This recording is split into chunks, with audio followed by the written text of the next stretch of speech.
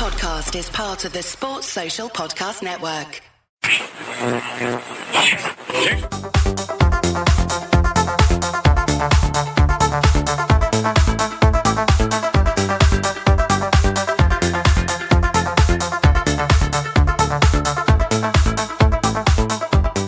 Hello and welcome to the Midweek Fix with me, Jamie Home. I hope you're all keeping well and enjoying the feast of football that's on at the moment. But if you're not, well, at least it's keeping us busy until the mighty Reds are back in action soon. Now, tonight, the show's going to be called Top Fives, which I'll explain in a minute. But before I do, delighted to say joining me tonight, we have Gav, Shawnee, and making his Trippers debut, we have Mick from the Tactical Times. Mick, great to have you with us. How are you, mate? Very well, my friend. Very well. Thank you for having me on. Big fan. Our pleasure, our pleasure. Now, before we get into tonight's show, I'm interested to kind of go around the room quickly just to see how you're all finding the Euros. As from a personal perspective, I've never really been a massive fan of international football, but I have to say I've been pleasantly surprised with the game so far. Gav, what have you made of the games? I haven't seen a second of it. Thanks, mate. That's great. Right, moving on to Shawnee. You've not watched any of the games? No, I've seen two incidents. One was obviously the unfortunate thing with Ericsson, which was on Twitter, and it just came up on the feed, and I think it quickly disappeared and quite rightly. And the second one was when the Scotland goalkeeper went for his big shot, and your man kicked it in from 60 yards, and I haven't seen anything else. And it's not me being edgy or, international football this or international football that. It's just I just don't have time to watch it. And that's genuinely between family and work. I just have not got near it. Like games at 2 o'clock, games at 5 o'clock, not a chance. Games at 8 o'clock, maybe. But sometimes I end up in front of this computer and I just get lost. By the time I know it, Shawnee's telling me Locatelli's the next coming of Maradona. And I go, yeah, that's great. I'll go with Shawnee. I'll trust Shawnee on this. Dino Baggio was the show I seen. The perfect segue to Shawnee, because Shawnee, you went to a game in the week. You went to see Spain versus Sweden. How was that first as a spectacle, and then what have you made of the tournament so far? It's been the only 0-0 of the tournament so far, but to be honest with you, the game didn't lack quality at all. It was a brilliant watch. Like, I don't want to sound like a purist or anything like that, because at the end of the day, it was 0-0, but the way Spain were moving the ball around, like, unbelievable. So many standout players. And then you're seeing today we are linked with that lad, Isak. And you can see why, because he was quality. And he was literally the only bit of quality that Sweden had. And he nearly won them the game. Like, he caused problems. You'd be raging after that brilliant little skill. And turned that he did, and then he rolled it in, and then the guy ballooned it. You'd be fuming if you were him. And the best thing about it was, Jamie, it was just great to be in that environment. Like, there was 20,000 people there. I was a bit skeptical about how it was going to play out, like going into the stadium and that with COVID and everything. But I have to say it was well handled. It was brilliant. The experience was flawless going into the ground. And to be honest with you, the fact that there was only 20,000 in the stadium, it made it louder, if you know what I mean. Like, because they were using the seats as drums in front of them, the Spanish fans. So they were just banging them for 90 minutes. It was great. The only lacked the goal scorer, really. Morata bleeding poison, but nothing new there. There was a few eyebrows about Enrique's selection, in fairness. I was coursing him when I seen the lineup, because Thiago only got a half an hour, but my God, when he came on, it was just, the game just went into a different gear altogether. And you could just see, it's ridiculous the level that they're at. When you're watching it in person, you see the little details and just not taking any touches. The way they moved the ball around the park, it was unbelievable. Few of them really, no, they didn't. That's not true. The Spanish media didn't rip into Thiago. The only one that the Spanish media are completely different to the English media, actually.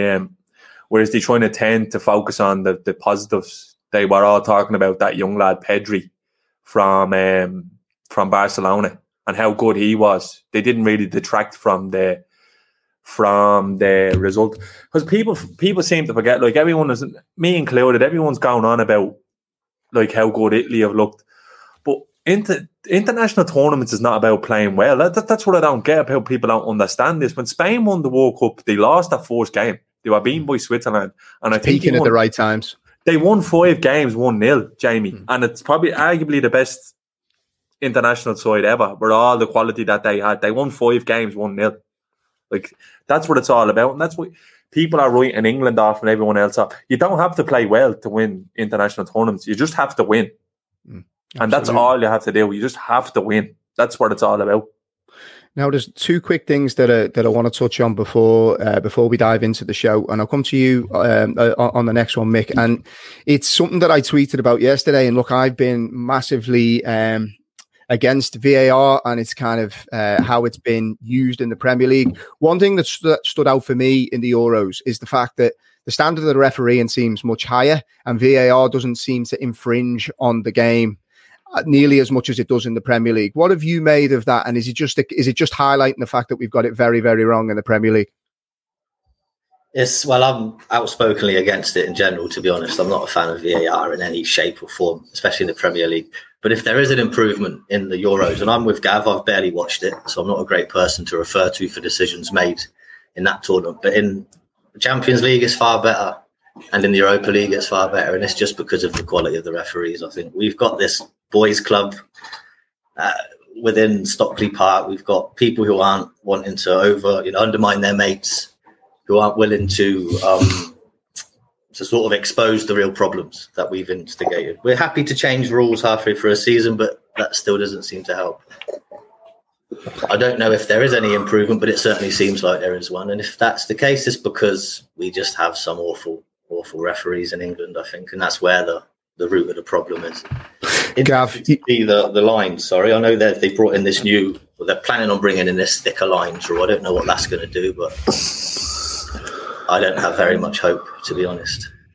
Gav, you've been very outspoken on VAR, and I want to get your thoughts on obviously the thicker lines. But then the second topic that is kind of reared its head today is Rafa Benitez. So your kind of interpretation of the fact that the referees seem to be much stronger versus the Premier League, and then your reaction to Rafa, please. The thicker lines thing made me laugh, I'm being honest with you, because you can't make one thicker and one not. So they're both going to be the same thickness. They're just going to be thicker than what you've seen before, and they're going to start at the same points that they've picked before. So they're doing nothing, unless somebody can tell me different and tell me what are you talking about.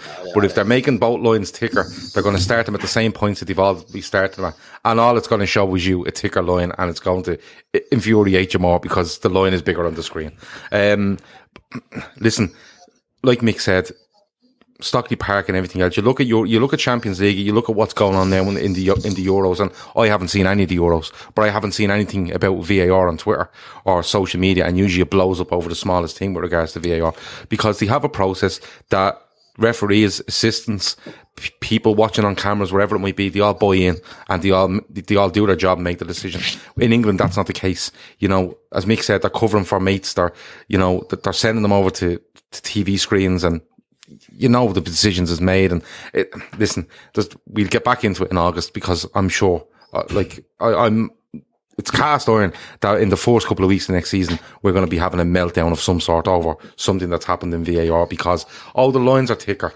You are all fucking thick. Just go and do your job. You know what I mean? But it's one of those things that we just need to go. It's refreshing to have a tournament where I'm not online and there's just madness. It just seems to be, they made a decision, it's done, great. But look, once you have those set of referees in there and they're steadfast resistance to the actual process, you're pissing up against the wall. You're pissing against the wind. You really are. That's the truth. With regards to Rafa Benitez, I don't know what he's at. I think it's a brilliant appointment by Everton if they get him. Don't get me wrong. I think he's brilliant, but I don't know what he's at. I look at that and I think, would he get on with the ownership? Because that's always the first question when it comes to Rafa after his last couple of jobs. I think with the right environment, Benitez could do great things, even at Everton. But Everton fans must don't know where to go. They're caught between a rock and a hard place now. They're getting a really, really good manager, but it's Rafael Benitez. I think it's going to damage his legacy at Liverpool massively. But I think what will help him is I think he's well loved in the city of Liverpool for what he's done for the city of Liverpool, and the way he loves the place and stuff like that. But I don't know what he's at. I really don't. If he sits tight for 3 months, he gets a better job than Everton for me. Yeah, it's a strange one. I'm kind of similar to you. I was surprised not by Everton approaching him, because I actually think it's quite a smart move by Everton, given some of the people that they were linked to and kind of where they're at as a club. I just think that Rafa is going to go quite a long way to damaging his legacy with the Liverpool fans. Shawnee, where do you sit on this one? I'm partial to it. Everton don't bother me at all, to be honest with you. That Everton are so, what's the word I'm looking for? They don't bother me at all. They're just there. And I think I'm the opposite of Gav. I don't think it is a good appointment. I think Benitez is finished as a manager, to be honest with you. You look, Bruce basically got the same points total with Newcastle as he did in his first season there. The Everton are just irrelevant. I think it says more about them going for him than him going. Football, there's no place for sentiment in football. When he took the Chelsea job, that should have been clearer than anything. I don't know. It doesn't bother me at all. A couple of bad results there, and they will absolutely hound him out of there because of who he is. Like, you need to remember, this is the same set of fans who are actually talking themselves around to Steven Gerrard being the manager a couple of weeks ago in forums and stuff like that. So they're just shameless. They're a shameless gang of tramps, to be honest with you. So let them at it. That's just how I feel about it. Call me anti-Everton, I am. I don't like them at all. They're inoffensive. That's the word I'm looking for. Inoffensive. So no matter who takes over there, they'll always be Everton. And that's just the way they are for me. I don't mean to sound like High Horse FC here, but it is what it is, isn't it? Like, I think he could spend his money. I think that he could spend their money a lot wiser than other. But it wouldn't be hard, Gav. Wouldn't be hard. No, I know. Like, I know you know what I mean? Hard, but the problem he's going to have there is that, you know, under Silva, they were like, "Oh, we play good football." Martinez the same. You look at Ancelotti, and you're like, "Oh, we're building this and we're building that." Like, you're right. 4 or 5 bad results, and they'll absolutely go for him. And then what'll happen is Benitez will go into a shell, and he go out with mad defensive formations with Calvert-Lewin playing centre midfield, and he'd be the forwardest man forward for 70 to 80 minutes, and then they try win a game, and they'll implode. They'll self-combust. But that's what they do. Like, the thing is, Gav, right?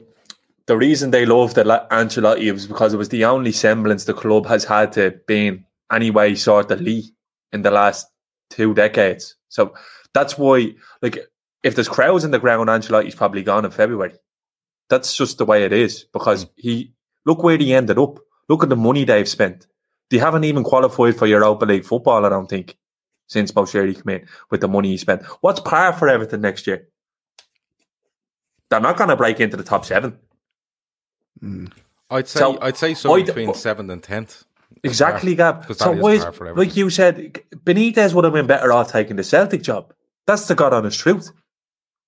Because at the end of the day, I think it's a strange one for him. I understand the wife. I understand why he took it. He loves Liverpool. He loves the city. I know. I don't. Tarnishing his legacy, I don't think it will. Because at the end of the day, he'll still be Rafa, the fella who won number 5 in Istanbul, who's always spoke so fondly about the club since he's left. He said on MNF that he'd never turn down the Everton job. He said he wouldn't turn it down. It's a fella plying his trade. That's all it is. It doesn't bother me in the slightest. If he was still a top manager, maybe, I'd be worried. But I don't think he is. I think Everton have made another stupid decision trying to look like a big club. I think that's and it's going to come back and bite them again. Everton need a restart. They need a refresh. They needed a Nuno. They needed, look, there I say it, an Eddie Howe or a Graham Potter. Someone to just, that's what they need. They need to realise that level. They need to stop trying to be Carlo Ancelotti. He'll go back to Madrid now and he'll be grand there. I can see the Dogs of War stuff being brought up again, Jamie. Do you remember the Dogs of War under Joe Royle and you know, they used to go out and they'd no interest in playing football. I used to hate that period because that's when we always used to lose. And that was when I was living back at home and surrounded by Blues. Yeah, because Liverpool had no balls at the time. But I can see that coming back, you know, because what I can see happening is I can see Everton actually coming around to this. And then when they see the style of play, they're going to latch onto this Dogs of War stuff. And then if it goes well, great. if it doesn't go well, like I tell you, get yourself down to Goodison Park every week to watch this unfold. I think it'd be amazing. It'd be a volcano. It'll just be an eruption there, I reckon. Yeah. That's the way they are. That's the mentality of them. Look, Everton's two biggest highlights in the last decade have been injuring Liverpool players. Funes Mori and fucking Pickford. What happened at Goodison last year? That was about the strength of it. Look at how small time they are. They were jumping around the dressing room like they won an FA Cup third round tie when they beat us in Anfield. Like, this is what you're dealing with here. They don't call them bitter blue shy for nothing. Leave them, man. I don't care. We'd be laughing at them again come Christmas, and that's a fact. Now, Shawnee said something then, and it's the perfect segue, and I'm going to come to you, Gav, because we're going to start the actual show now, and that was, there's no room for sentiment in football, right? Yeah. And the idea of tonight's show, so basically everybody has picked a topic themselves, and ultimately what they're going to do is talk us through their top fives in Liverpool history, or one of the topics isn't specifically related to Liverpool, so they're top fives, and they're going to give us the list of their selections. So the first topic, and I'm going to come to you first, Gav, very much around the line of there's no room for sentiment in football, and it's the top 5 transfers that broke your heart. So if you could talk us. Departures works as well. Top 5 departures. You don't say transfers because there's one non-transfer in there. So it was a brutal afternoon reading for this and reliving it all. And you know, let's make a top 5, and then you look at it and you're going, this is desperate. But I just picked it because I thought lads might pick, you know, goals or whatever it might be, and I just thought I'd go for heartbreaking. For me, departures from the club, and I put them in an order. So you want me to go from 5 down to 1? Start with 5 to 1, yeah. Okay. 1 being the one that broke your heart the most. Okay, so there's different levels of heartbreak on these, and you know why it affected me and why it was sad for me. Number 5 is Luis Suarez, and you know, don't get me wrong, Luis Suarez in the summer of 2013 is doing 4-page spreads in some newspaper about how he's being trapped at Liverpool and he's training with youngsters and whatever, and then he goes and just does a madness for the next season. But he leaves in the summer of 2014 after biting Chiellini, wasn't it, at the World Cup in Brazil. And you know what? I was upset when he left because what a player. But it wasn't only because of the player he was, it was because 13-14 was brilliant. Like, it's still up there. I think it's my second favourite season of all time. Just fully embrace the madness. Can't defend, can only attack. It was literally getting up on every match day and going, we're in a title race, but I haven't got a fucking notion what's going to happen today. Like, and it all started with Arsenal at home. And I think it might have been February. And I remember I worked nights at the time. And I think we played them early. It might have been 12 we played them at. That's right, 12:30 on a Saturday. The LBT I got in from work at 7:30. And I got into bed at 7:30 and I said to my wife, wake me up. Just as it's kicking off, I'll literally come down the stairs and watch it. And I literally sat with my eyes like 2 piss holes in the snow. And I was like, what is going on here? And it was just insane. And people go on about the goals were brilliant and everything, but Suarez's volley, right? Suarez's volley that nearly took... Do you know what he wanted to read? I think about that probably every 3 days. I probably think about that volley every 3 days still to this day. It's the best goal I've ever seen. It's the best goal I've ever seen. And the thing is, like, you want about the Anfield Road being extended now and being knocked down. I just get Suarez there volleying balls at that Anfield Road and he knocked it down. He'll be down in no time. He hits it so pure that... Like, even the people behind the goal, even the Arsenal fans are like, you could just mouths open as if what's going on. Then Colo Touré misses the 6-yard follow-up. But it was just mental. Like, he starts the season, I think, on a 4 or 5 game ban, and he comes back away at Sunderland, and they're booing him. And at the time, Sunderland had big crowds, and they're booing him, and he just wipes the floor with him and Sturridge. And it was just a mad season. But you know what? It broke my heart that he left because of what the player he was, but also because you knew 13-14 was amazing, but it was absolutely built on sand. Yeah. And he was probably the biggest element of it, just getting there. And you thought, if you got another season out of him, maybe, just maybe, we lose him in a year, but he can kind of make it a bit more of a solid structure and we can go from there. But it doesn't happen. He starts biting people in Brazil, wasn't it?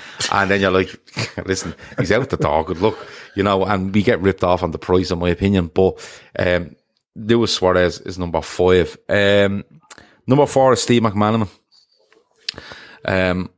Again, what a player. Like, I said it last week on a show, I started watching Liverpool in 86, and McManaman turns up around 90, 91, I think, and he was just this gangly fellow with mad wavy hair, and he was about 5 stone wet through, but my God, could he dribble, and he could move so fast with the ball, and he was good in tight areas. Not the best finisher at all, and that went on throughout his career. He got better as he went on, but I always thought McManaman, and when it came, I think he leaves into the summer of 98, I think. I think it's 98, the summer of 98. And I always thought, if we could just keep him, because you had the nucleus of a really good side. And you see that going into 2001 then, where we win a treble. But McManaman was so good. He was so good. And it broke my heart when he left, I have to say, because I think he's a fantastic footballer. And you see the way he evolved when he went to Madrid. He didn't play that flying winger. He kind of played that midfield, and he was so intelligent, and he could go by people, and he wins 2 European Cups, I think, with Real Madrid, and a brilliant player. And I just thought when he left, I could see why he left. Liverpool weren't great. He had an offer there. I think he had an offer for from Barcelona, and he ends up going to Real Madrid. But you could see why he wanted to evolve his game. He wanted to progress, and he couldn't see that at Liverpool, and that's absolutely fair enough.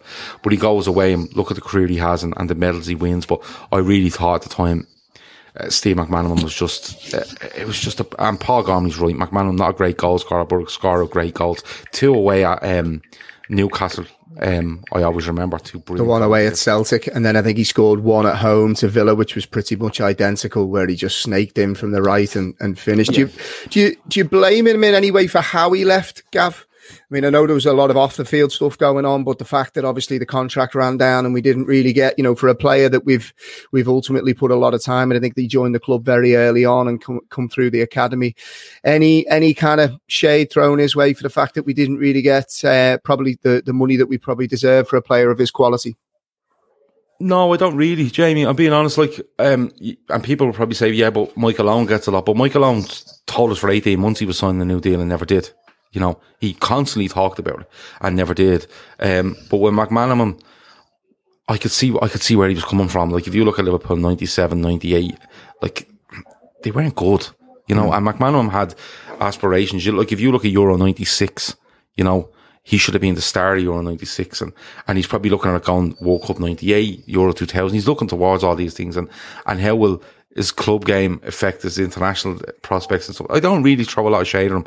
I think it's just one of those that happened and it went off. But it upset me anyway. And I don't forgive him for upsetting me. But I know. Neither do I, Gav. Yeah, no, I don't. Well, you shouldn't. You shouldn't forgive him either. But no, I think that was one that really kind of got me. Number 3, Robbie Fowler. The Leeds, was it? Yeah, Leeds in November 2001. It's funny that I know lads who started supporting Leeds when Robbie Fowler left. They followed him, yeah, and they still follow Leeds to this day. He's still the best natural finisher I've ever seen. Yeah, and we were having a chat in a WhatsApp group last night about Ronaldo, Messi, Ronaldinho, and they're all amazing footballers. But when I think of finishers, Fowler was just he could do anything. He could hit a pure. He could scramble it across goal. He'd be in the 6-yard box, slide tackling goalkeepers. He was good in the air for a guy that wasn't the biggest. He was just so good, and like he comes on the scene 93ish, and he has that 5 at Fulham, and the hat trick against Arsenal, which was unreal, and just the goals he scored. Like he scores in the 96 FA Cup semi-final at Old Trafford against Villa. We beat them 3-0. I think he gets 2 and Rush gets 1. And the volley he gets... That's Old Trafford, and we were in the green and white kit. And I think we're 2-0 up, and the ball comes in the box, and everyone's in the box, and he just takes a step back to the corner of the box. It gets headed out. He just takes her on the chest, and he just loops it. Bosnich is, I don't know what Bosnich is diving at, because like, he's One not for in the same cameras. stratosphere as this ball. And, you know, and you look at things like that. You look at the one against Villa where he does Staunton. You look at the headers against Newcastle in those famous games. You know, the one away in Europe where he flicks it over his head and runs onto it and scores. He was just such a fucking good player. And when he leaves, I understand he had injuries and he was never lightning fast, but that bit of pace had gone, and you know, you could see it was affecting him. But still, when he left, I was going, that's Robbie Fowler, you know. I'm watching him since I'm 11 years of age, you know, and I'm 19, nearly 20. And it's just one of those, like, you always felt to be with you.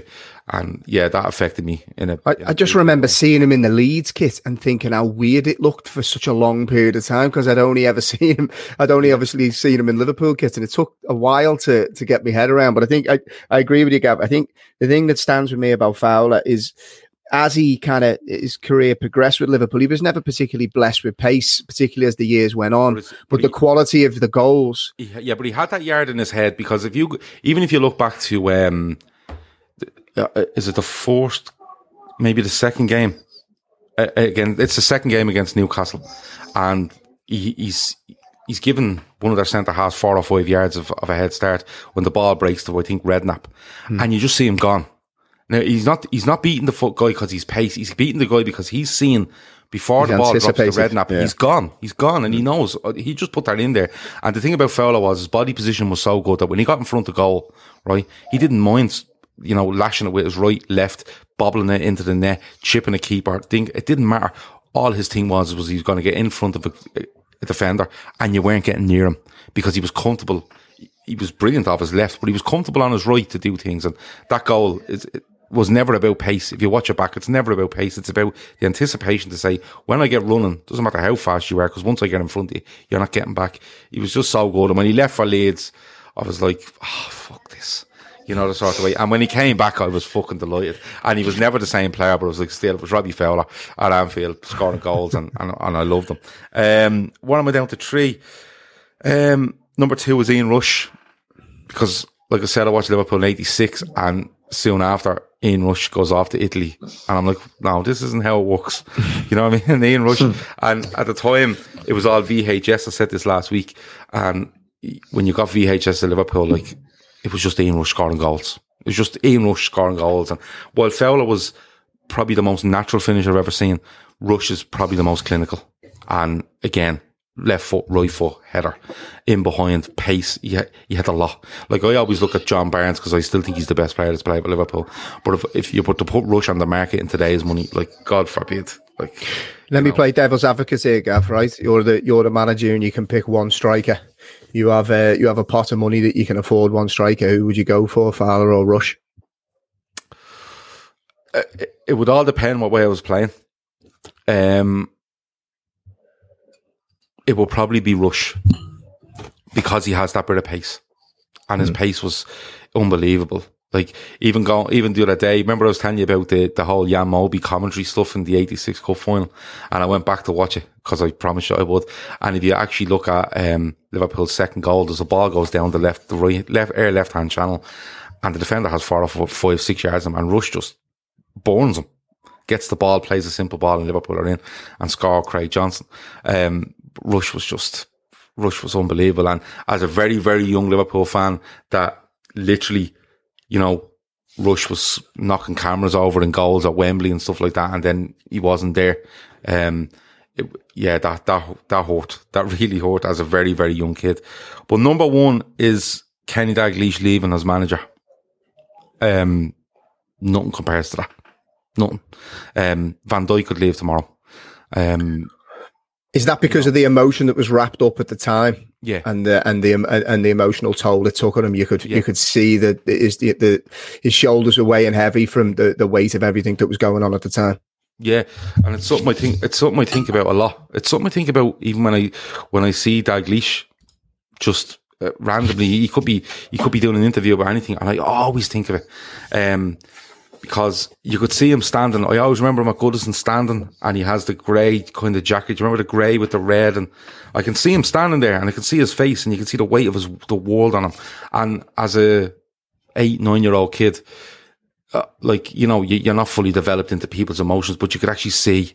That's the first time I can ever remember seeing somebody where you actually looked at them and thought, that man looks just so fucking downtrodden and so broke. Yeah, probably broke is the word. And you know what? You look at him, and I suppose if I was a 20-year-old man looking at him, you go, jeez, I love nothing just to bring that guy for a point and ask him if he's all right. But as a 9-year-old, you're looking going, there's nothing you can do. But you can, he's the absolute face of a man that's broken. And when it breaks that he's left Liverpool, and I was heartbroken. That's the most heartbroken I've been as a Liverpool fan.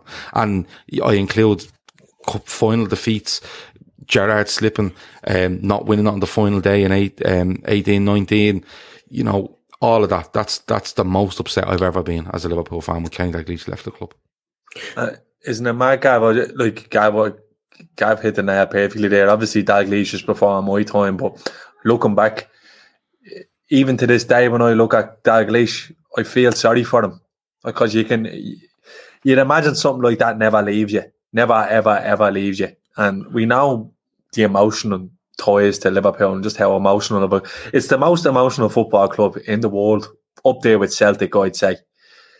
And you can, every time you look at Dalglish, you know that what happened is still somewhere there in the back of his head. And it was great that he got to come back, got a second chance by John Henry to come in and do a little bit, and he won a trophy in that. And that was one of the things that stood out for me last year when we won the league, when they cut Dalglish in the gaff with the big cabinet behind them. You could see it looked like there was demons being exercised there, because when you look at Dalglish, has always said that he felt kind of sorry with the way he had to leave the club, but he just couldn't do it anymore. Like, as far as I'm aware, he attended almost all of those funerals, didn't he? Is that? Yeah, an awful lot of them. Yeah, he attends a hell of a lot of them, and they split the squad, and that breaks everyone. It doesn't matter how good of a leader you are, how good of a footballer you are. That's the human element, and that's why for him, he is, no matter who comes and goes, he'll always be Mr. Liverpool. And whenever I know they gave him a stand, but if there's another statue going up anytime soon, it better be a fucking for Kenny Dalglish, because there's not many men on this planet who've done more for Liverpool Football Club than Dalglish. I think the thing with Kenny, before we go around the room to see if there's any others that we've missed, is, like you said, I'm sure he closes his eyes and he can still see what happened that day, but he knew the backstories of all the families.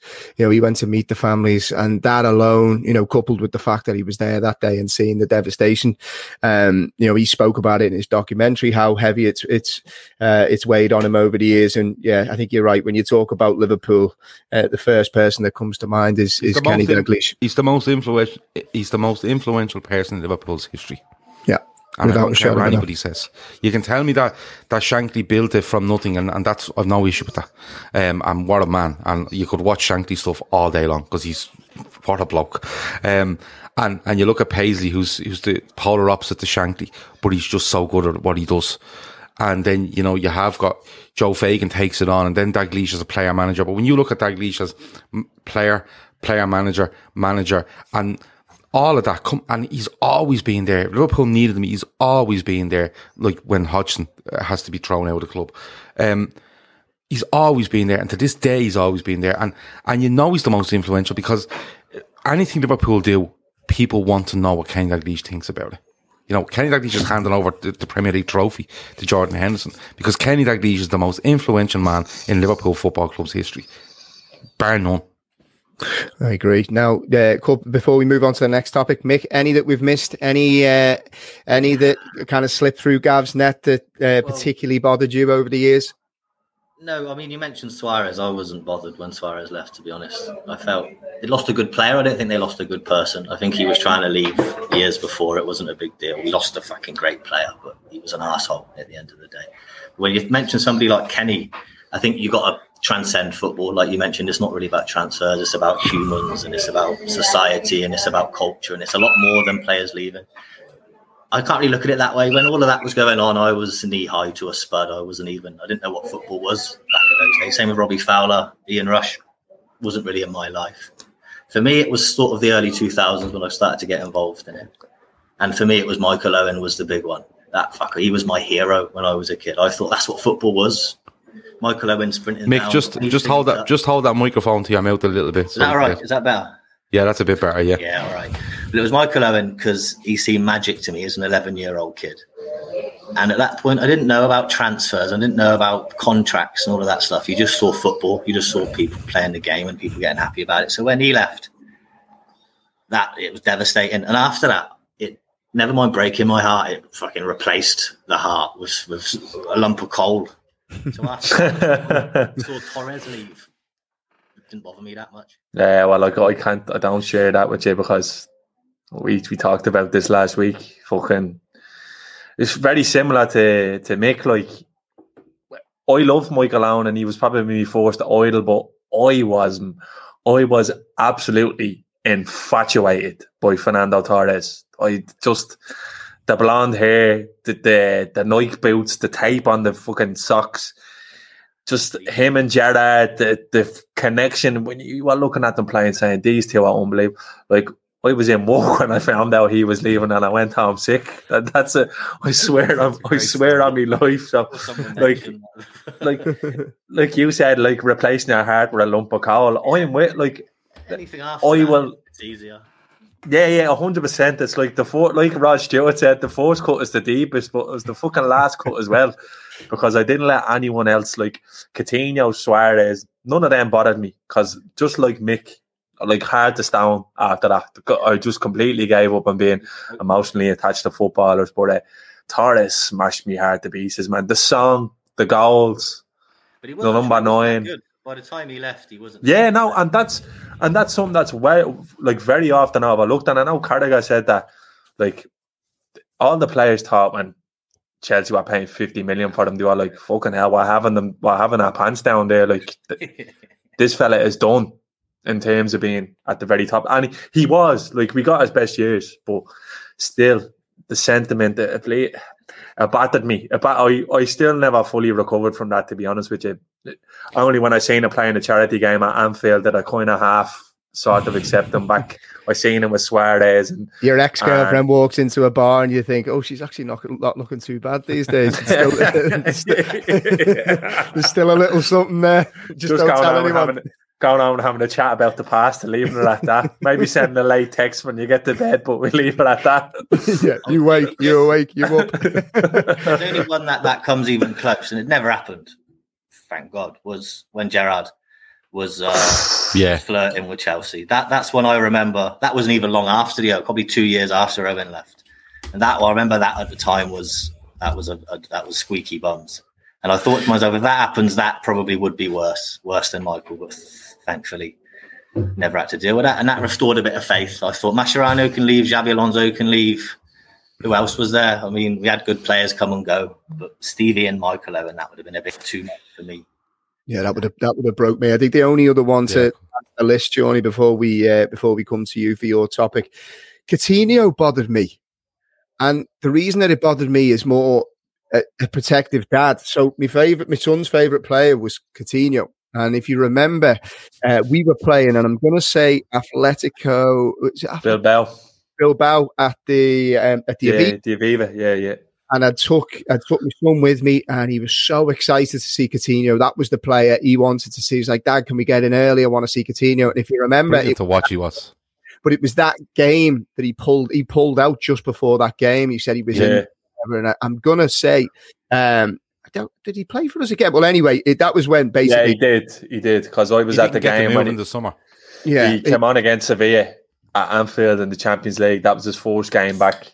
I was at that game. I was in there. And he got some reception that night. That's what but Jamie, funny you say, I remember you texting me saying, fucking Coutinho, lad, what a rat. Josh is devastated. I remember you texting me. Yeah. I remember you texting me. Genuinely, yeah. He didn't let that one go. So yeah, fuck Coutinho. It's funny. We said we had a chat in the WhatsApp group there the other day. It's a funny one with him. There's always talk about him potentially coming back from Liverpool. Nailed on for Everton now. If Benitez goes. Oh yeah, that's not a bad shout. I think the thing for me and Coutinho is he was just one of the most incredibly gifted footballers, and I really enjoyed watching him play at Liverpool. But the idea of him coming back, we need to leave that one, I think, in the past. Now, Shawnee, I'm going to come to you on your topic, because we've pretty much done 40 minutes there on just one topic. So we're optimistically looking at that 11 o'clock finish at this stage, to be fair.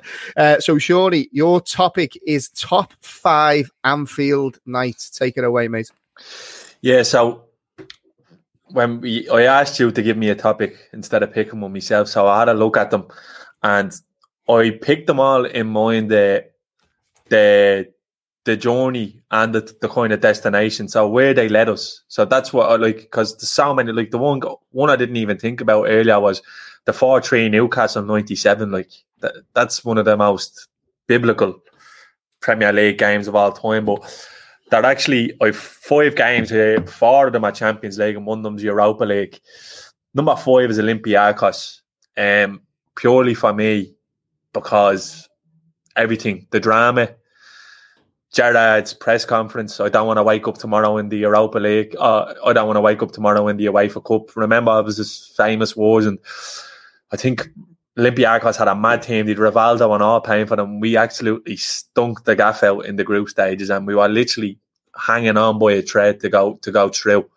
And then, obviously, you get the goal, you get Andy Gray's commentary, and then you get the absolute explosion at Anfield. And as I would have been 13 at the time, 13th, and that would have been my first time looking at a crowd in Anfield going, Jesus Christ, that's insane. Like, it was rocking, and we were kicking on, and look, what happens after that is history, and we'll get on to that later on. The next one is Dortmund in the Europa League. Now, I understand it's the Europa League. Is this in a specific order now? You're going from 5 through to 1, yeah? Yeah. So number 4, I have Dortmund. The reason I have Dortmund is because that was the first night with Jurgen Klopp as manager where I thought to myself, fucking hell, he gets it, he has it, and he's able to do what Rafa did. Like, he's bringing it back.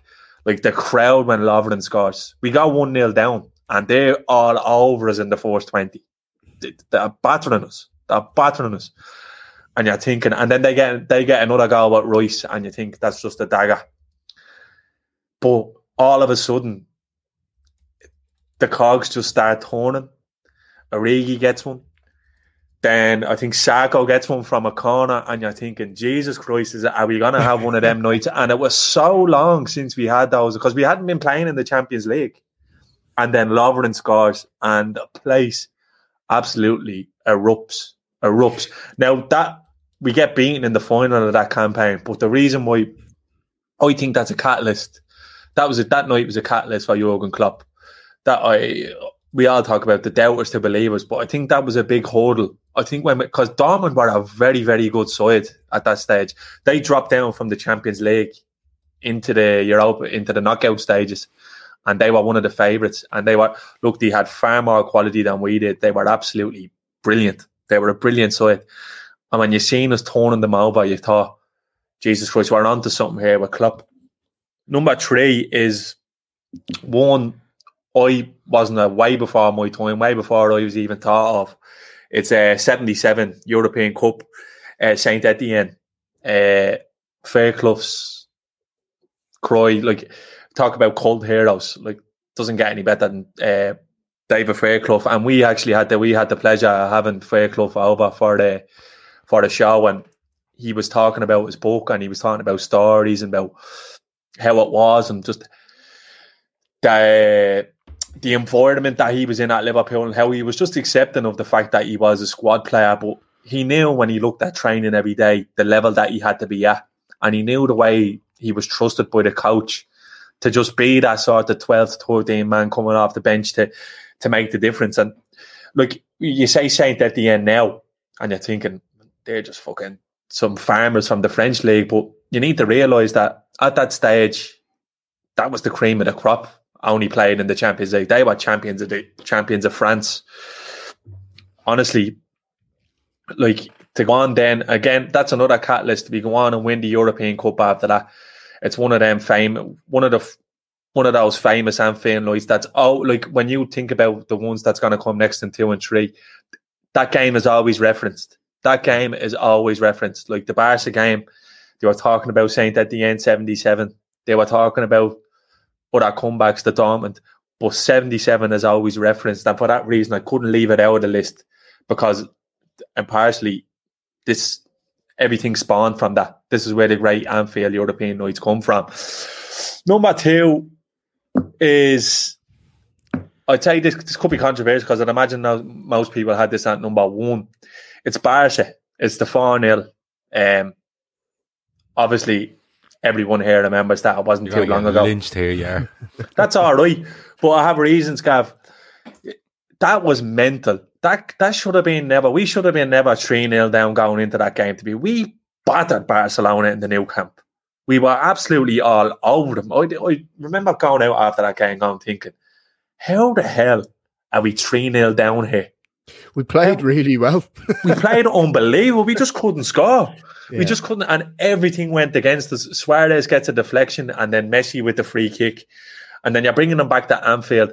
And Gav, the reason why it's at number 2 is because what people fail to realise in that season, in 18-19, the Champions League is a sideshow for the most part. That's all it was. Because I remember we were in gunning for the league, and that was the season when we done 97 points and finished second. But we only all cared about the league. Nobody cared about anything else. I remember we drew Bayern, and there was people saying, do you know what, if we go out, we go out. But the thing was, we dominated absolutely everybody in them knockouts. We battered Bayern Munich. We battered Porto. We go through what it is, and then we get to I think this is a frail Barcelona side. Yeah, they have Messi. But then, I'll tell you a quick story about the Bayern one. I was in London on a work trip, and it was when it was the away leg, and I was like, "Oh, I've got a couple of client. Actually, am I going to get myself in trouble for this? No, I won't." It's like I've got a couple of client meetings in the morning. I was like, "Right, should probably just get my head down and watch the game in the hotel." I said, "Oh no, look, I'll go and have a couple of pints and just stand on my own and be quiet." So I went into this pub, and it must have just been a pub for Liverpool fans. It was the nearest one to my hotel. So I went in there and had a couple of pints, and then a couple of pints turned into 4 pints, and then I'm 5 pints deep, and then I'm starting to sing songs, and then I'm 8 pints in, and my boss and 2 of my team walk in, and I'm on top of a table with about 4 best mates singing and sweating my head off, and they're like, what the hell is this, lad? But to be fair to them, they never said anything. They got a couple of pints and just left me to it. It's just funny how, that's one thing I love about being a Liverpool fan. You can walk into a pub on your own and walk out with 20 or 30 Liverpool fans, best mates. I've said a few times about that match. We were in the studio waiting to do a post-match show, and Liverpool are being beaten 3-0, obviously, in the Nou Camp. And Liverpool played really well that night. People forget that. But we were in the studio, we were waiting to go, and we went in and we had it on the TV, and then the TV went because it was a stream, right? And Phil stuck her on a laptop, and literally we watched it on a laptop, and Phil and people will remember this, Phil literally argued with a remote control off a TV while Liverpool were beating Barca 4 goals in it. So that's I'll always remember that. Always remember it. Like, expectation was on the floor going into that game, because if you, like, most will probably remember the night before fucking Company scores that goal against Leicester, and you're just thinking, how have these lads been so good all year, and we're literally going to come away from this season with nothing? Because we were 3-0 down. There was no hope of us going through. Bobby was injured. Salah was out. Yeah. So we just thought, Jesus Christ. But you always had in your head, we get an early one here, you never know. Yeah.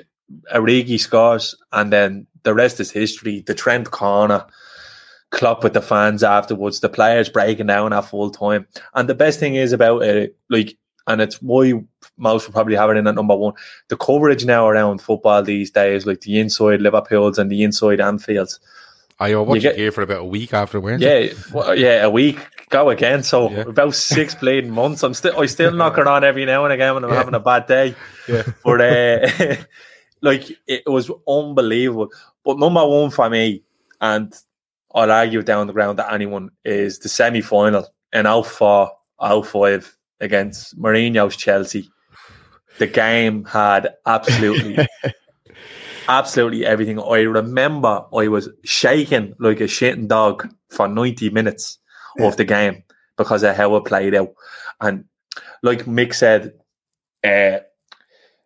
people don't realise they beat us in the Carling Cup final last season, and there was all the talk. I remember Mourinho and Gerrard, and that's when it all kind of started. There was so many subplots. Mourinho was he was the real pantomime villain there. Like, he was coming down from Chelsea. They were blowing the league away. They were absolutely brilliant in his first season.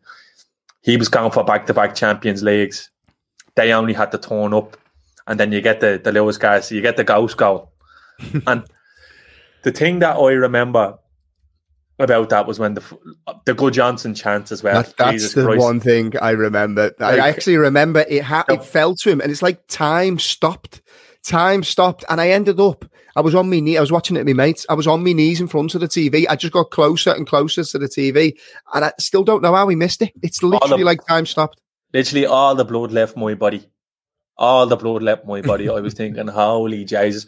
But the biggest watch back, because I watched it back today. It was a great game of football. They were a great side, and we really put up to them. Gerrard was outstanding in that game. He was everywhere, and Carragher's a really good game. Look at 90 minutes. The camera is shaking. It's like the cameraman, is on the gargle. The camera is shaking, and it's basically from the movement of the stadium. The whole ground is rocking. And then there was Clyde Tilsley's commentary turns around and says, Liverpool FC with the chance to be kings of Europe again. And you're thinking, that was the first time to me, a major competition where we were going into. And then, like I said at the start, the journey and the destination.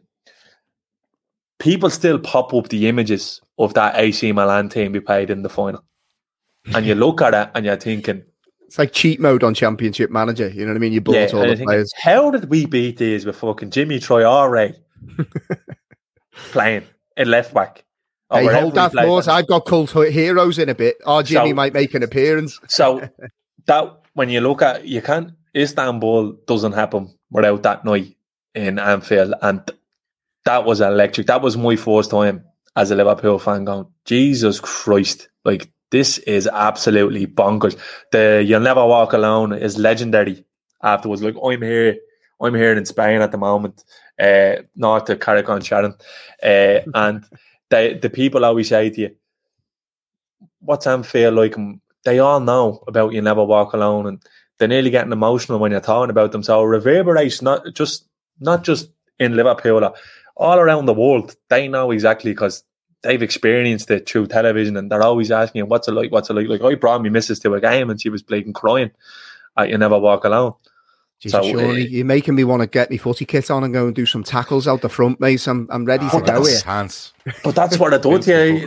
That's what it did to you. And when you're looking at going, Jesus Christ, like, we done a podcast a few weeks ago and Razor was like, why always us? And you have to ask yourself, like, I'm at the rattling off 5 there. I could do 10. I could probably do 15. Like, this is the beauty of supporting Liverpool Football Club. And for me, that's the greatest Anfield night of the lot. And the thing is, with Jurgen Klopp, I wouldn't be surprised if we've had a few more in the next couple of years. You can't argue with that list he's given you. It may be the order you can argue with, but like, there's so many of them. Like the two 4-3s against Newcastle in the mid-90s was madness, absolute madness. I love when we beat United last season, and Salah scores at the very end. I love the way it happened. Yeah, and the way just it goes in the net, and just the crowd just allow themselves to sing "We're going to win the league," and it filters, like, it doesn't filter one by one. It's like 1,000 do it, and then the next 1,000 go, oh, they're doing it, let's do it, and then it just gets around and it sweeps around the Cop into the Kenny and the Main, and it just goes off.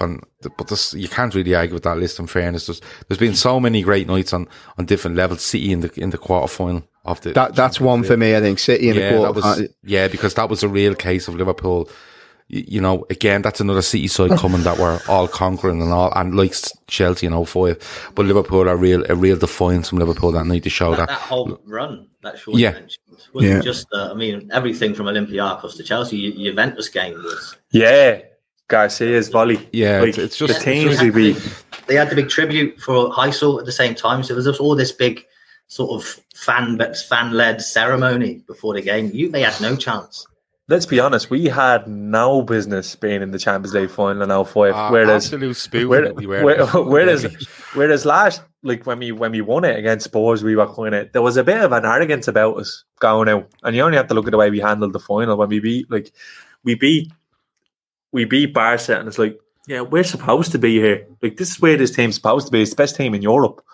04, like, fucking, it just doesn't. It does not compute. It does not compute. Like, do next save. Like, it's bonkers. And actually, like, Shevchenko may as well have retired on the pitch that night because he was broke.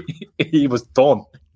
Yeah, he was like me after he was like me after a good session at a wedding, and you know, some dodgy food late at night in a hotel, and you wake up next day going, I've had enough of this. Last one on the flat dance floor with the toy around your head, yeah. Sliding like the kids were earlier before the dinner. Oh yeah, like poor Shevchenko, Jesus, it ended him, didn't it? It was unbelievable. Yeah, he was. In fairness to Shawnee, you could argue that the makeup of that, but I wouldn't argue that the games he's picked. I think he's fairly spot on there. Only one that's missing for me, and then we'll come to your topic, Mick, is probably the 4-0 versus Madrid at Anfield. Honourable mention for that, and the reason I say it is I think we were just watching Gerrard and Torres in the peak of their powers, and as a connection that they had. Stevie pushed further on, like the way they played together was just it was a special time to watch them two in full flight. Should have done the double that year as well. Yeah, if you remember, I think it was that season. I think we beat United. It was United. We beat Madrid, and I think we hockeyed Villa as well. All in the week. Yeah. And some fellas highlighted that week was going around shaking hands with people, telling them they're not from Liverpool. It was at both of them games. Remember what we talked about the other day? That bleeding Lula off Twitter. We won't get into it. I'll get us into trouble. Forget I said that. Mute me, Gav. Turn on me camera.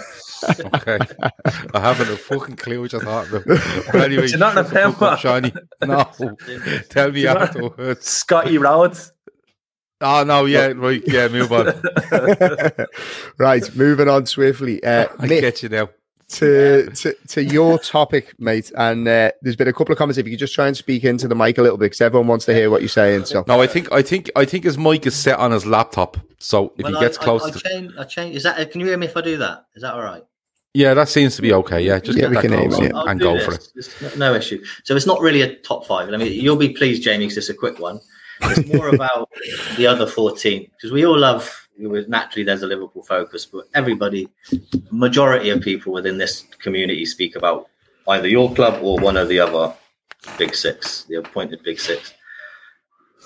I might upset Shawnee a bit, but I'm going to have to speak about Everton as part of this, because there's 5 of them and Everton is one of them. You take a club like Everton, the other one is Leeds, the other one is Aston Villa, the other one is Newcastle, and the other one was Crystal Palace. If you take 5 clubs like that, I think it takes the Premier League from being this collection of world-class players and billion-dollar football clubs, and it takes it more into back to what the roots of football were before the Premier League came along, where it's all about burger vans at the side of the pitch and atmospheres, despite the team being shite and having no good manager for 15 years, fans are still going mad for it.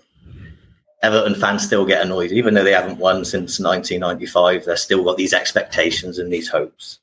Same with Leeds, with the Premier League, really missed that club because they fucked themselves with pushing a little bit too far, flying a bit too close to the sun, ruined themselves financially, and then they were out of the picture for the best part of 20 years. They come back and the atmosphere is still there.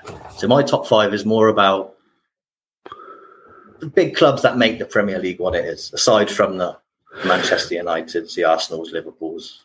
Can I be controversial, Mick? Yeah. Because I have a problem with the term now, the Big 6, because there's a couple of clubs in that Big 6 who were doing well. Yeah, who were doing well to hold on to that title. And I'm just, and it must. I mean, you mentioned a couple. What is the Big Six? Tell me the Big Six. I was told, right, there's a fella on Twitter. I'd recommend him. He's called The Other 14. His whole shtick is he sort of presents the table. Okay, I like him already.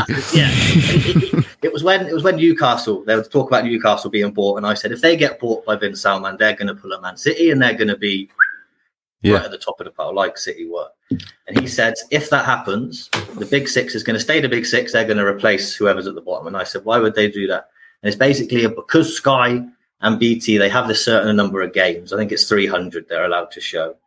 And by having 6, it's a lovely multiple to show all of the Big Six play each other, plus the occasions when the Big Six play, United play Leeds or Liverpool play Everton, where it's all about putting on the big show.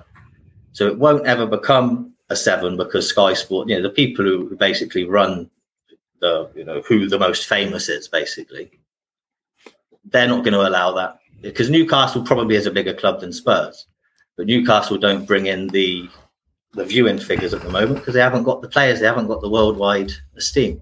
So if that was to happen, it would still be the Big Six because that's what mainly Sky Sports have decided. That's this guy's theory. And I think it makes a lot of sense. So this is why we've got it. Even though you're right. When was the last time Arsenal finished in the top 6? Or I think Arsenal are a Big Six club.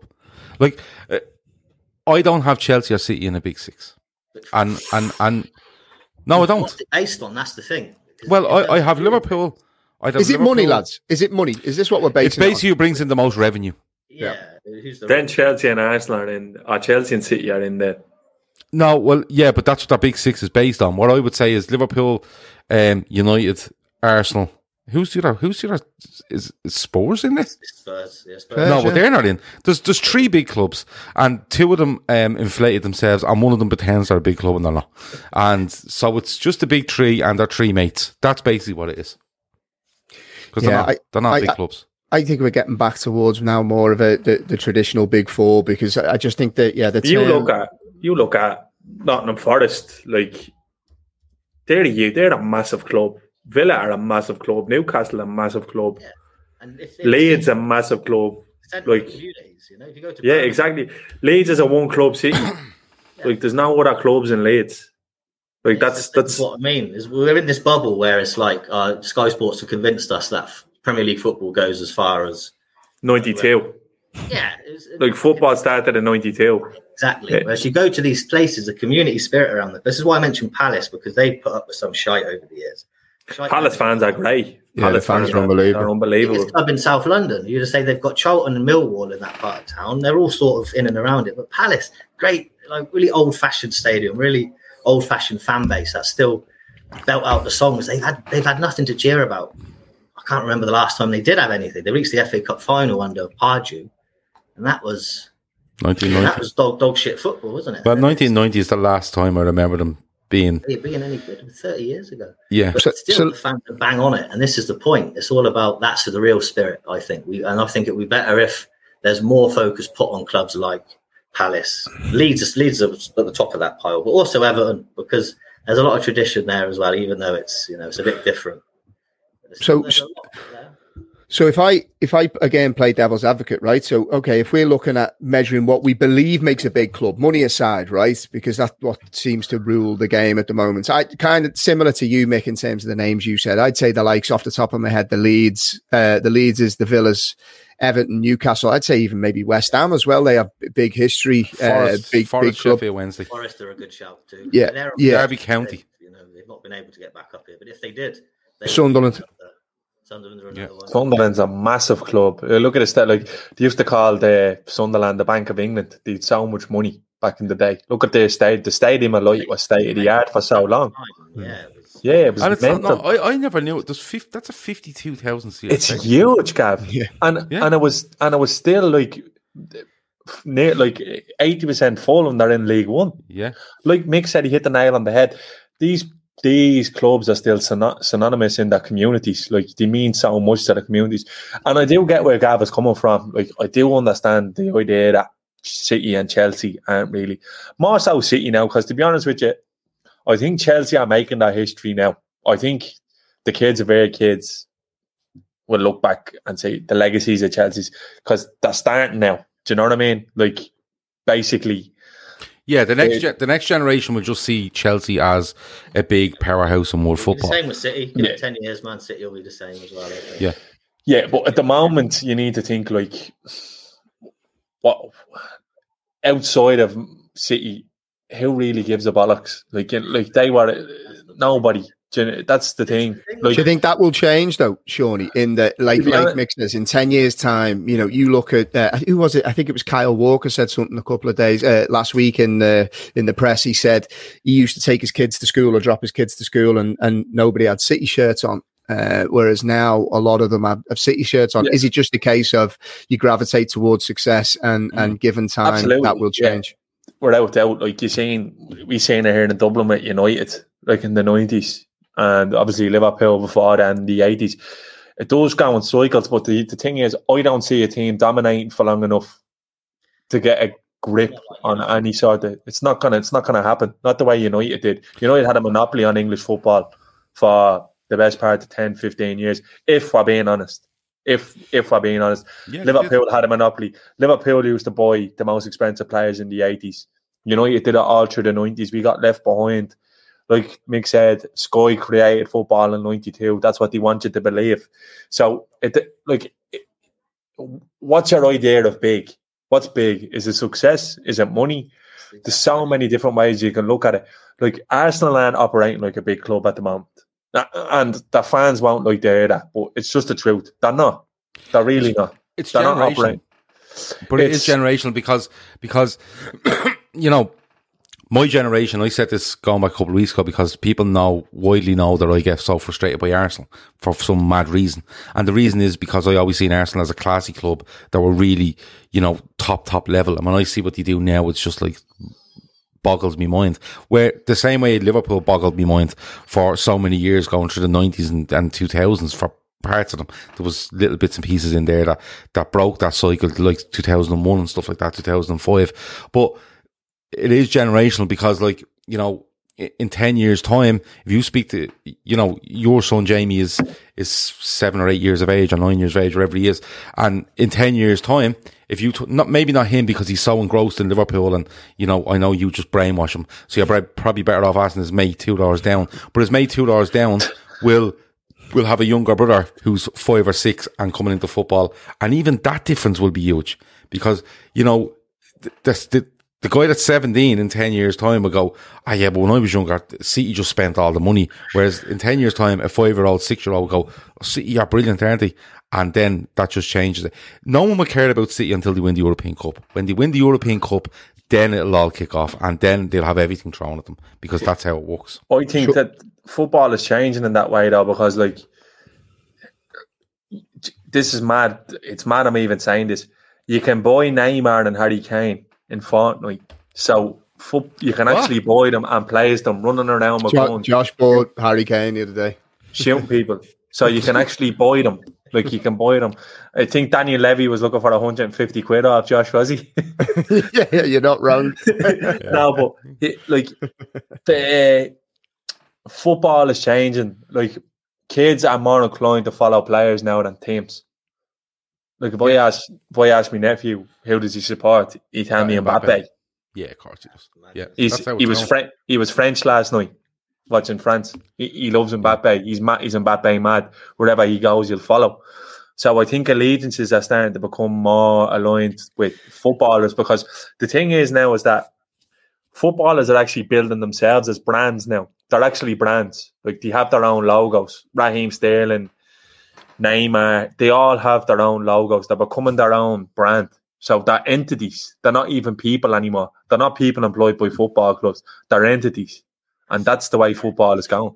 Well, it's gone the American way. It's gone the American way, because you look at Michael Jordan, you know, and got in basketball, and you know, Jordan is still fucking huge. You look at Tiger Woods with Nike. He's the biggest sponsorship deal you've ever seen. It was colossal.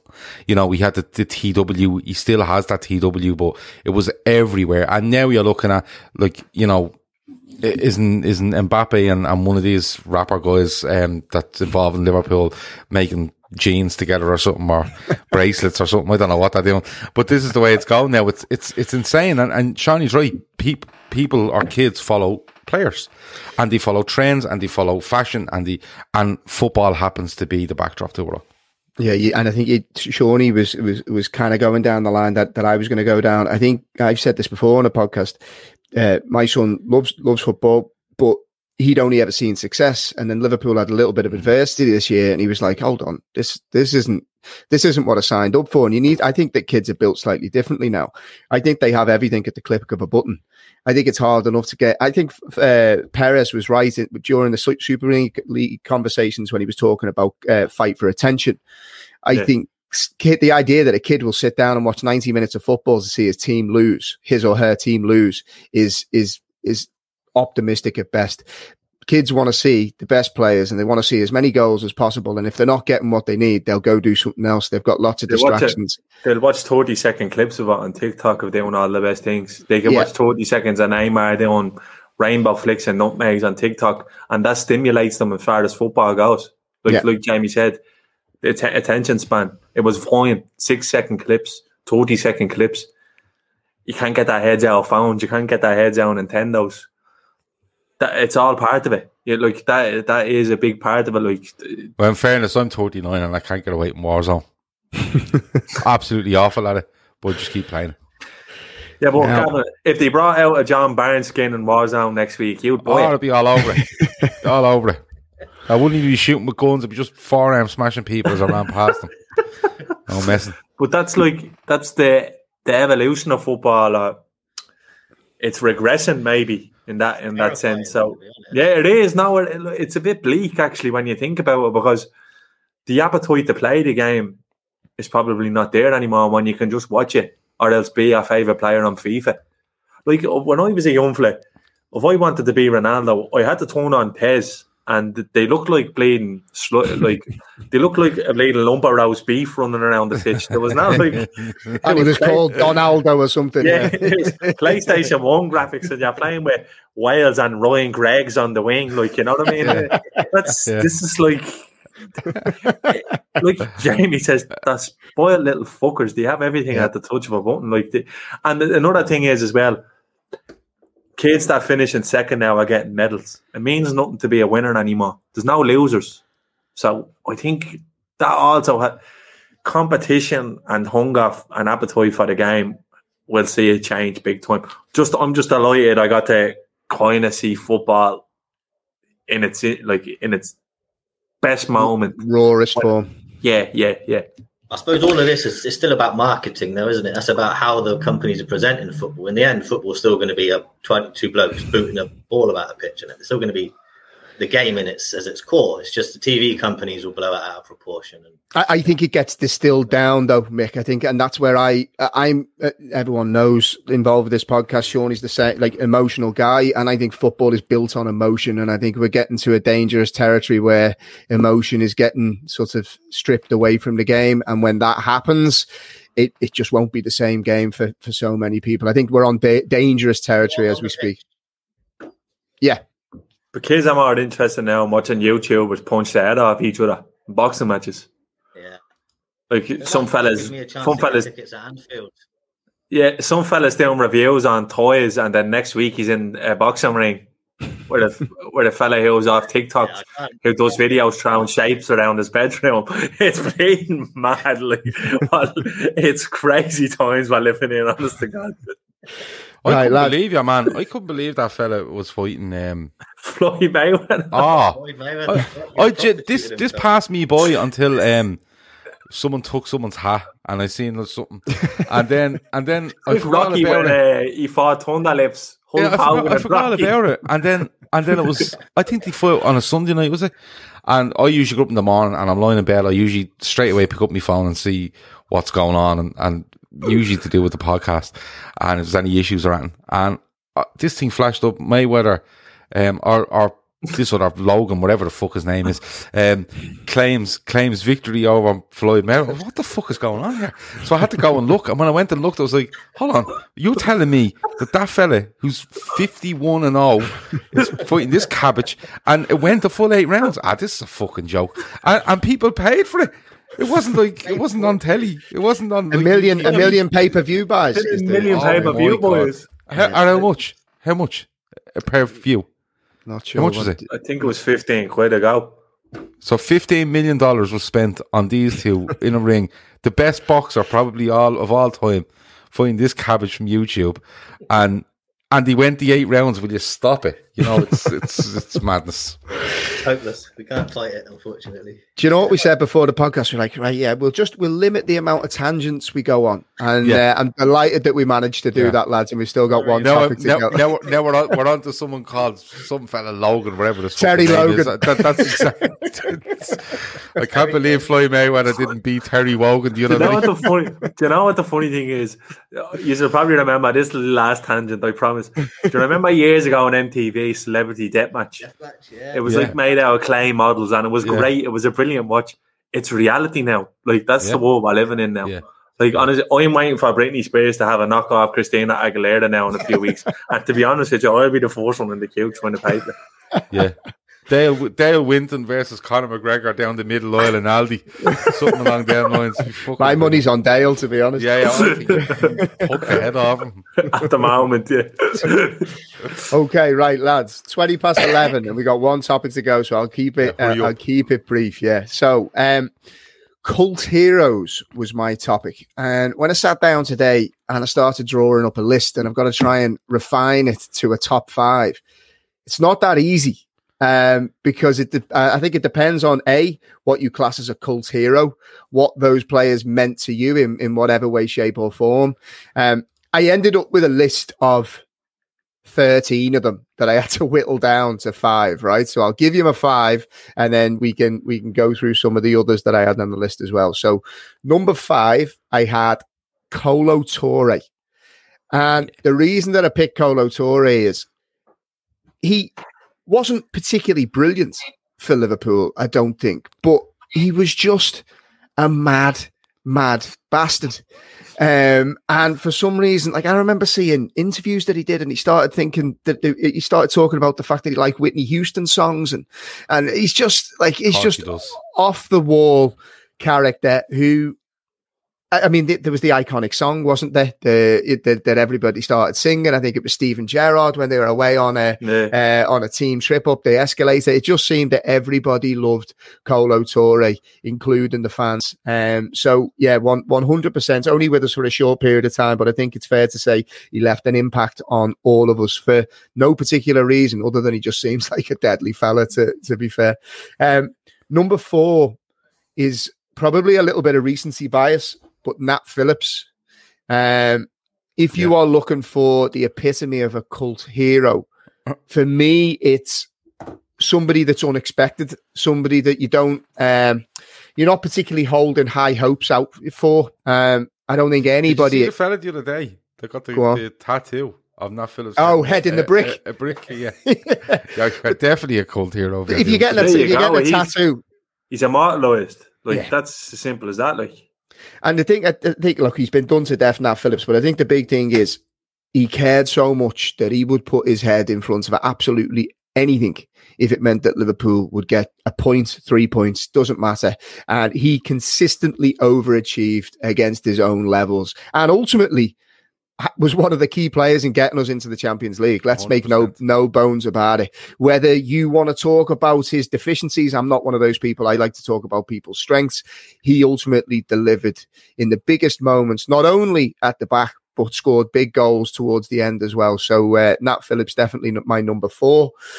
Number 3, Gary McAllister. And the reason that I picked Gary McAllister is, again, come in latter stages of his career. You only have to listen to what Steven Gerrard says about Gary McAllister to see the type of impact that he had around the club.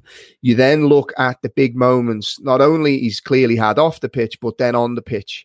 You know, the goal against, was it the golden goal against Alaves? If you think about the goal against Everton in the, at Goodison, the curler where penalty against Barcelona, he came in on a free and had a massive impact on the club. Again, for me, overshot any expectations fans would have had of him coming into the club. Number 2, controversial one. I've made no secret of my love for this fella over the years, and there's other contributors to this podcast who despise him with every ounce of their being. Lucas Leiva is my number 2. I can actually hear Phil Casey throwing things at his phone. He's on the way out there, Gaff. He's on the way out there, Gaff. He's going to come to that light behind you. Yeah, I think it wouldn't surprise me. Lucas Leiva, reason being, again, longevity at the club. Absolutely massive character. Again, big players talking about the impact that he had. Overachieved, I think, in terms of the level of his ability at the club. Longevity, played for a series of managers and was always picked. I just think in terms of everything that he gave to the club, I think he deserves to be on the list. And then my final one, before we go to some of the random ones that I also had on the list, Sami Hyypiä for me. And the reason that I picked Sami Hyypiä, we signed him from, was it Willem 2? We signed him, I think it was around for 3 million, may have even been less. I think it was 2.4. 2.4 million. If you are talking for pound, best value for money signing, Sami Hyypiä is right up at the top of the list. That guy, I remember him coming in and I was thinking, what the hell have we signed here? This guy doesn't look like a footballer. And then not only could he play, his anticipation, his reading of the game, his aerial dominance, which is not something you'd basically attribute to Liverpool centre-backs at the time. He went on to be the rock of our defence for such a long period of time. And again, for me, Cult Heroes is all about big moments or overachieving against your kind of initial value. And for me, he was definitely one of them. Now, couple of honourable mentions that I have to bring to you lads. And I want to see what you have in terms of any that I may have missed off the list, right? So, Igor Biscan. Randomly, people love Igor Biscan. People love Jimmy Traore, Titi Kamara, Ragnar Klavan, and the Divock Origi, for obvious reasons, I think is the big one. And then the one that I want to throw around the room as well is I have absolutely no idea why Mamadou Sakho was a cult hero for some people. It makes no sense to me. Just because he was painting gaffs in Liverpool sometimes, it's like change a word in that. Change a word in that, and that's what he was. Change one letter, and that's what he was. Sakho was a fucking disgrace. He was disgrace. He was a cheater. Yeah, he was pulled by UEFA, but he was doing what he was doing. He knew what he was doing, and he was fucked out of the club by both ankles. It was nothing got to do with his Achilles. Only probably had with his ankles. The Klopp couldn't swung him out the door faster by them. So fuck Mamadou Sakho and anyone that stands by him. He's not a cult hero. He done nothing for Liverpool, achieved nothing with Liverpool, and won nothing with Liverpool. Doesn't deserve any praise. Couldn't have put it better myself. What about you, Gav? You got any? I'll tell you how I really feel in a few minutes. I'm still going. When we hit end, I hope. You're talking about celebrity death matches. Surely you'll be fighting Mamadou Sakho on YouTube. with paintbrushes. It's weird because, cult heroes, a lot of people immediately go to, he wasn't that good, but we great moments for him. That's the way a lot of people look at cult heroes for me. I think one of the biggest cult heroes at Liverpool is Robbie Fowler. I genuinely believe that. He's a legend, Gav. No, listen, hear me out.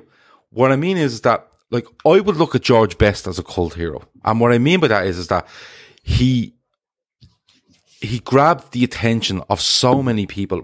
Like, I've said it before, my father was a big Manchester United fan, and I've watched stuff on George Best, and he was a fucking genius, right? But not only was he a genius, he was off on the drink, he was Miss Worlds, he was doing whatever he wanted, and that for me is a cult hero. A fella that can just do it all whenever he wants, and people go, you know what, he's sound. And that's what for me is a cult hero. Because if you name all them players you've named there, you kind of go, they're sound, aren't they? They don't come across as shitheads. They don't. So I think, when I think of cult hero, I go along them lines with what you've said, but I genuinely think Robbie Fowler. And the reason I do is because brilliant footballer, local boy, cheeky, getting down sniffing lines on derbies, pulling up T-shirts to support Dockers, never afraid to say what he thought, honest. He goes over that tackle with Seaman and says to the ref, no, it's not. And I think if you look at him, he embraces more than just the people that are there to support him, i.e. Liverpool fans. And I think that's why I'd have Robbie Fowler in there as a shout. Not saying to be on your list, but as a shout, because sometimes I feel people just look at cult heroes and go, like Jimmy Traore, we don't rate him, but he won a European Cup, he's a cult hero. Whereas what I kind of look at it as, there's so many facets to him, and he's still so likeable, Like there's players out there that have been brilliant, but they've gone off and they might be doing this and doing that, and you just think, forget what he's like on the pitch, he's a prick. Whereas there's players out there that do so many things, and people like Ronaldinho's a fucking outrageous footballer. But Ronaldinho, instead of being at pre-season training, is landing a helicopter in Rio and he's going to Carnival and he's on the Gargle. And I've no issue with that. Cult hero. That's the way I kind of look at it. So Robbie Fowler always sticks on my mind for that. Funny story about Jimmy Traore. I can't remember the game that I went to watch at Anfield. And I'm one of these, I always like to get in early and watch the players warm up. So one of the first, we were in the centenary stand, and the players are kind of doing a lap. They're doing a bit of a run, and Jimmy Traore's at the back of the queue of the lads. And some scouser comes down behind him. He goes, "Go ahead, Jimmy, lad. I fucking love you, lad." And Jimmy Traore, the shock on his face, he nearly fell over his own feet because he kind of turned around to look as if to say, hold on, did he just shout that as me? Is he being nice? It's just, I think sometimes with cult heroes, it's like Eric Meyer was another one, random. Just people gravitate towards players that maybe aren't blessed with the ability of some of their counterparts, but they give 100%. What about you boys? Any others that me and Gav haven't mentioned? I've two. Maxi Rodriguez, he's still his name's still belted out around the ground every match day, in the park, in the sand, in the cup. The Maxi Rodriguez always gets bringing up the round, and he was a great player and so before his time. I think Rodgers just got rid of him straight away, and I think he probably had another couple of years in him. He was a brilliant player, a very solid player, and I think he went through that week of just scoring hat-tricks. Remember, he just kept scoring hat-tricks. He scored 2 hat-tricks in a row. Birmingham at home, Fulham away. Yeah, Doug Cout is another one. Let's be honest, when you look at that team, it was bleeding, it was crap before Suarez kind of arrived. But Cout was always like the sideshow to Suarez, Gerrard and Torres, and he banged in goals. And he scored some really big goals. He scores goals in Champions League semis. He scores the final, the last penalty to send us to Athens. He's very good in the final. He's good in the final in Athens as well. Cout is a great player, a very good player, a great goal scorer, and the hat-trick against United. Again, looked upon so fondly by the fans, and the biggest cult hero is Origi. There's no getting away from it now. It's not even recency, boys. It's mental. The fella was put on this earth to annoy Everton. The fella was born to annoy Everton. We're steamrolling the league and winning 16 games in a row, and it's coming up to Christmas, and Klopp plays the second string against Everton at home, and everyone's going, what's going on here? All the big boys left on the bench. I think only Mane plays, and he just bangs 2 out of nowhere like that. The one off the bar, the goal, and he scores the goal in Madrid and literally celebrates like he's out playing football out the back with his little brother. Newcastle away. There's never been a fella. Yeah, big head of that. Newcastle away, Dortmund at home to get us back into the game. But Gav, the thing is with that season, he was actually a linchpin in the side, and then he got broke up, and he never really got back into the team after that. He was being picked ahead Sturridge at the time. Yeah, because he was banging in goals. He was white hot, he was banging in goals, and just he never really. But he has his moments now, and he has his legacy. And although we probably should have sold him last year, Origi will be, and when he leaves, that Saturday night song will be sung all over Anfield in the park. And that's what it's about, what you leave behind you. So many players will move on. Like, people calling Sarko a cult hero. That fucker was on loan with us and he was celebrating on the bench with Benteke. So he's a scumbag as far as I'm concerned. He's up there with the juice for me. Fuck him. But Origi, like, you couldn't, if you look up cult hero on the dictionary, there's a picture of him. The fella literally just looks like he gets out of bed every time he goes to play football. He just saunters around the gaff. And when you read if you haven't, Google the passage in Milner's book about Origi. It's the funniest thing you'll ever read. Milner said you'd be going on a European trip and you turn around and you look at the plane, see, and there'd be a brand new pair of Beats headphones and €1,000 iPhone just left on the seat. And you'd say, that's Divock's. And he'd be halfway across the runway and say, Divock, you found, lad. And he'd be like, yeah. He just floats. Just floats. It's brilliant. Absolutely brilliant. Right, lads, we're at 11:30. I'm going to tell you the truth, right? My missus is due home from a night out at any minute now, and she hasn't got her keys, so I'm expecting to get the old shepherd's hook. So we're gonna wrap it up there. Before we wrap it up, as always, big thank you to Gav, Shawnee, and Mick for your time. Big thank you to everybody in the chat. Quick favour, if you don't mind, if you can, just like the video, or leave us your comments below the video. Let us know your top fives. If you don't know, basically any like of a video or any comments or any engagement you make with the videos, it basically puts our content in front of new viewers. So when you hear us ask about liking the shows or leaving your comments, it's because it does help spread the word for the podcast. So if you wouldn't mind, press a like before you go. Let us know your thoughts on your show. All the feedback is absolutely welcome, good, bad, or different. Let us know. Before we go, Gav, what have we got coming up in the next few days? What day is it? Wednesday. Tomorrow, Grizz and Carnage and transfer agendas and loads of names, transfer names. So that'll be an absolute cracker. Friday night is Chris, and he's getting you over, and he's just getting you over the hump of all the bad stuff. He's looking at the run to the final of the Europa in 2016, and then he said he promises he's going to get onto the good stuff at some stage. And Sunday is the Fatback 4. We don't know what we're doing on the Fatback 4, but we will come up with something. Last thing, what Jamie said, like, share, subscribe. That's all we ask you to do. The Sienna stuff is the most important, though. Go to lfcdt.com/Sienna and you will see every way you can support that girl. And also, every 1,000 subscribers we get between now and 20,000, we will donate €100 to Sienna's fund. So if you get us to 20,000, we owe her £1,000. That's how it works. So make sure you go and subscribe, spread the word. And every time you subscribe, you're adding to Sienna's fund. That's the only way we can put it. Fantastic. Mick, before we go, mate, tell everybody a little bit about the Tactical Times and where they can find you. And make sure you shout it, mate, so everyone can hear you.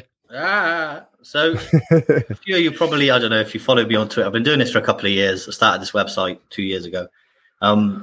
Detailed player analysis for most of it, because there's a lot of shallow, football stuff, not just on Twitter, but also on TV. There's a lot of bad narrative. Hot takes is the word you're looking for there, mate. So what I wanted to do is give a little bit more details. This is what I've been doing for 2 years. A few weeks ago, some of you might know, I sort of dived into it a bit more full time. So there's a lot more work going on. There's a lot on the website currently. If you're interested in that side of football, if you want to learn a bit more, I've got, I recently did one on Thiago and that 45-minute spell against Chelsea. Not just he was fucking great, but why? How is he moving people around? How is he operating? How does a world-class midfielder do that? One on Diogo Jota, the movement, people say he's a great mover, but what does that mean?